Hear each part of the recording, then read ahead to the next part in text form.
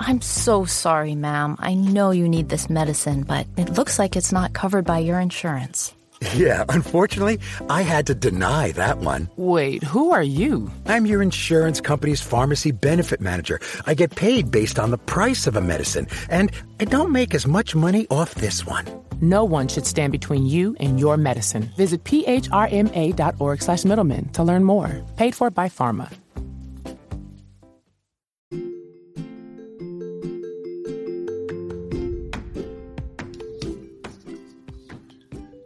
Welcome back to the Middling Manager Hub podcast. Today we're delving into a crucial topic that's shaping the future of workplaces across the globe, creating a diverse and inclusive workspace. I'm your host, Steve Westover, and we're here to provide you with practical insights that managers can apply to foster an environment that welcomes individuals of all races, genders, physical abilities, and sexual orientations. We'll be drawing inspiration from the expertise of Pooja Jain Link, Julia Taylor Kennedy, and Trudy Burgowis.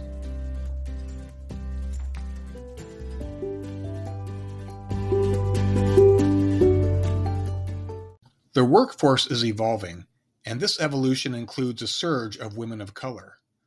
Armed with education, ambition, and diverse experiences, they bring an invaluable force of insight and innovation. Despite this potential, leadership positions and C-suite roles often elude them. Shockingly, no female Black or Latina CEOs hold positions in Fortune 500 companies. Research by the Center for Talent Innovation over the past 15 years has spotlighted major obstacles faced by women of color. Their studies reveal unsettling figures.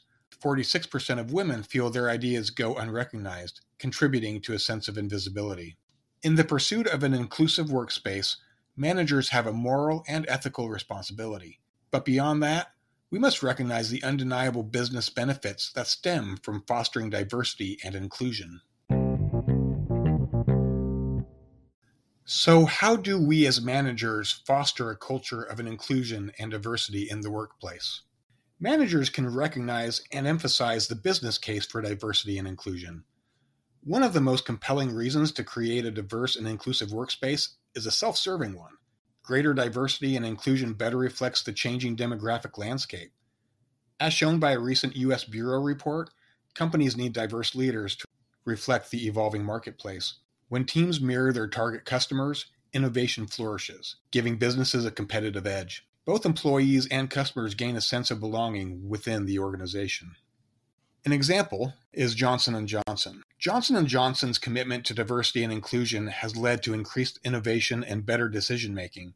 They believe that a diverse workforce leads to a more comprehensive understanding of the global marketplace. Their emphasis on creating an inclusive culture has contributed to their reputation as a great place to work, attracting top talent from diverse backgrounds. Now, as managers, we can focus on fostering a culture of inclusivity where employees feel valued regardless of their background. We can encourage open communication by modeling active listening and collaboration among diverse teams. We can recognize and celebrate the contributions of all employees. By prioritizing inclusivity and decision-making in project teams, we can drive innovation and strengthen our organization's reputation. Strategy 2. Managers can recognize and address bias both personally and organizationally. Acknowledging our biases is pivotal. Companies must ensure that the table is open for everyone to pull up a chair. Take the example of a multinational company that revamped its leadership program. By targeting supervisors' biases and encouraging the recognition of great candidates of color, they created an environment of engagement and advancement opportunities. So we must ask ourselves, how might this look in our organizations? Strategy 3. As managers, we can practice inclusive leadership. As leaders, we must champion a safe team environment where all voices are valued. This means embracing diverse perspectives, fostering collaboration, encouraging constructive discussions, and acting on the advice of diverse team members. By valuing authenticity over conformity, we as managers can effectively create a culture where everyone feels included. Let's take a look at Microsoft for a positive example of recognizing and addressing bias and creating a tangible solution to creating a more diverse workforce. Microsoft has been a pioneer in promoting diversity and inclusion. In 2019, they launched a program called the Autism Hiring Program, with the aim of tapping into the unique skills that people with autism can bring to the tech industry. The program resulted in increased innovation and problem solving within the company, as employees with autism displayed remarkable abilities in pattern recognition, attention to detail, and logical thinking. As managers, we can replicate those results. Consider implementing targeted hiring programs that focus on tapping into the strengths of underrepresented groups. Recognize the unique skills that individuals from diverse backgrounds can bring to the table. Provide support and accommodations to ensure their success and create an environment that values different perspectives and abilities. To avoid falling victim to perpetuating stereotypes, utilize individuals from these underrepresented groups to help tailor your practice. I'm so sorry, ma'am. I know you need this medicine, but it looks like it's not covered by your insurance. Yeah, unfortunately, I had to deny that one. Wait, who are you? I'm your insurance company's pharmacy benefit manager. I get paid based on the price of a medicine, and I don't make as much money off this one. No one should stand between you and your medicine. Visit phrma.org/middleman to learn more. Paid for by Pharma. Strategy 4. Provide sponsorship programs. Mentorship is vital, but sponsorship, meaningful advocacy is a game changer. Programs that pair women and people of color with experienced sponsors, like those at American Express and Bank of America, in addition to providing underrepresented individuals opportunities to be mentored, we can also look for opportunities for the underrepresented to be the mentor. By tapping into diverse individuals, we also tap into that person's diverse experience and knowledge. With their help, we can gain the ability to look at problems from a different point of view. This practice could provide a great way to look outside of the box for solutions, or at the very least, look at the box differently. Strategy 5. Hold leaders accountable. Inclusion can't be a mere checkbox. It must be a core organizational value. Creating tracking systems like CTI's CEO Pat Phil Krushel did ensure that diversity and inclusion goals are taken seriously. When leaders are held accountable, real change can be achieved. For example, Salesforce is renowned for its commitment to diversity and equality. They have taken strong measures to close the gender pay gap and ensure equal pay for equal work. This commitment has not only boosted employee morale and engagement, but has also positively impacted the company's bottom line. Their diverse and inclusive workforce has contributed to increased innovation, improved customer satisfaction, and a strong sense of purpose among employees. As managers, we can prioritize pay equity and fairness within our organizations, regularly review compensation to identify and rectify any pay gaps, emphasize transparent communication about compensation policies. Additionally, create initiatives that empower employees from diverse backgrounds to take on leadership roles and contribute to strategic decision-making. By ensuring equal opportunities, you'll not only boost employee satisfaction, but also drive tangible business benefits. As managers, we are tasked with putting ethical approaches into action. How can we practically apply these strategies to our workplaces? Let's turn to Elizabeth Pittlegow-Kittner's ethical approach to diversity and inclusion. Kittner points out that as managers, we can initiate change by simply fostering open discussions about diversity and inclusion. We can publish a clear statement of commitment and prioritize diversity at all levels of management, creating a safe space for dialogue at all levels. 1. We could form a task force. Task forces can be powerful tools for driving change. These teams should focus on ensuring diversity and inclusion permeate all aspects of the organization. Review codes of conduct and set clear, measurable goals. Clearly, this could be a challenge. It may require some creativity and some trial and error. Not every idea or policy is going to be golden. Still, there is benefit to be gained by making the effort. For example, the NFL has taken a creative approach to encourage the mentoring of minority assistant coaches into head coaching roles. The Rooney Rule has been tweaked and expanded since it was introduced in 2003. Now it requires teams to interview at least 2 external minority candidates for head coaching jobs and 1 external minority candidate for offensive and defensive coordinator positions. It also states that a team that loses a minority assistant coach who becomes a head coach, or loses a personnel director who becomes a general manager, will receive third-round compensatory picks in each of the next 2 drafts.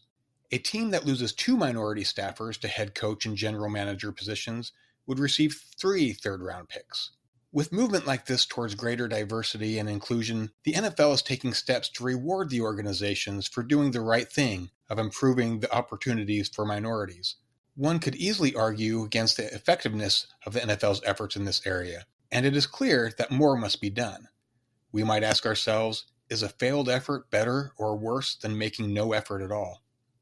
Remember, there will be some trial and error. There will be failures. But that doesn't mean we shouldn't engage in the effort and learn from our shortcomings. Creating token positions of inclusion isn't the goal here. The purpose is to create an environment and culture that truly embraces diversity and inclusion. 2. Review hiring and termination patterns. Diversity must be integrated into all aspects of the employment cycle. Review hiring practices to ensure they're not inadvertently excluding diverse candidates. Equally important is identifying biases that might contribute to diverse employees leaving the company. 3. Provide training. Unconscious biases can hinder progress. Regular diversity and inclusion training, combined with broader ethical discussions, helps foster awareness and growth. It's an investment that pays off for the organization and individuals alike. By aligning personal values with organizational ethics, managers can truly champion a diverse and inclusive workspace. The journey requires effort, courage, and genuine commitment to making a difference. 4. Inclusive marketing. Finally, remember that the journey to inclusivity doesn't end within the workplace. It extends to your brand's marketing strategies. As Sonia Thompson points out, inclusive marketing is more than tactics. It's about creating a sense of belonging. Responsible, ethical, inclusive marketing is about aligning your brand's values with its actions and avoiding harmful practices. What does your organization's marketing look like? What does it sound like? Does it include individuals of various nationalities and races? Is there a diversity in the type of family or couple being represented? Are people with disabilities represented? Or does everyone look and act and sound the same? People from marginalized groups don't want to be pandered to. They want to see that the organization really cares. If your organization's marketing materials appear to be inclusive and diverse, does that match the company's priorities and practices? Does your organization contribute money and resources to various ethnic organizations like a Latino Business League or the Asian Business Association?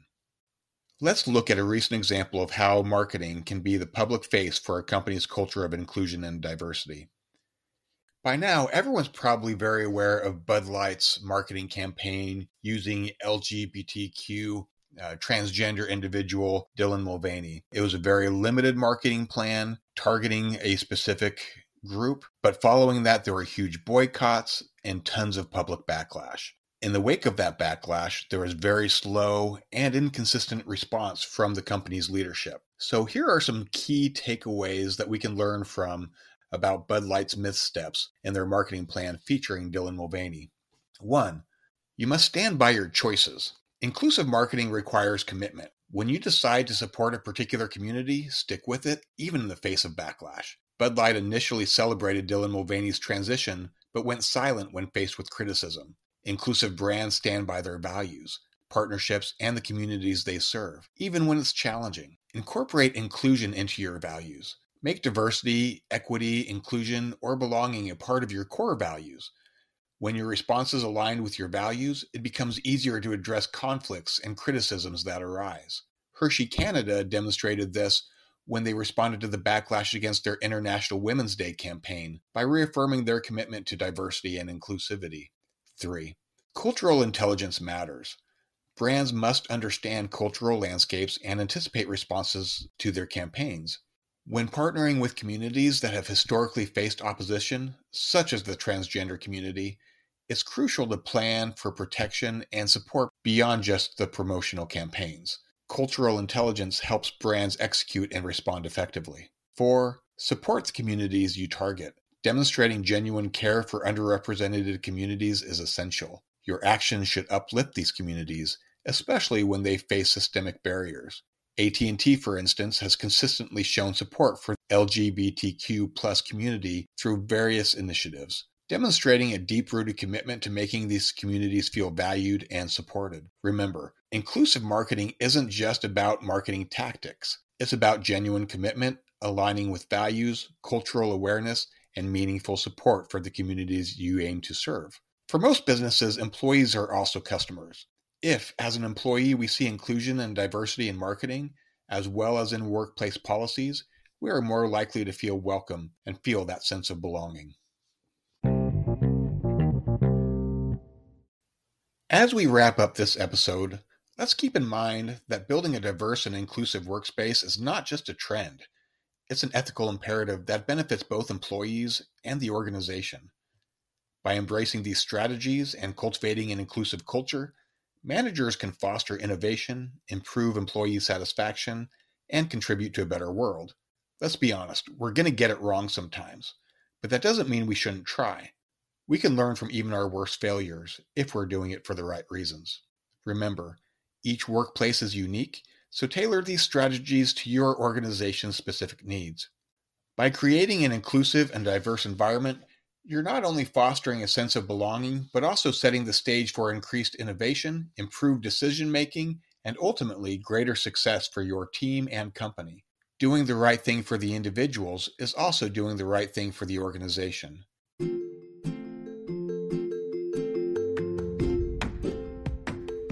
Thank you for tuning in to the Middling Manager Hub podcast.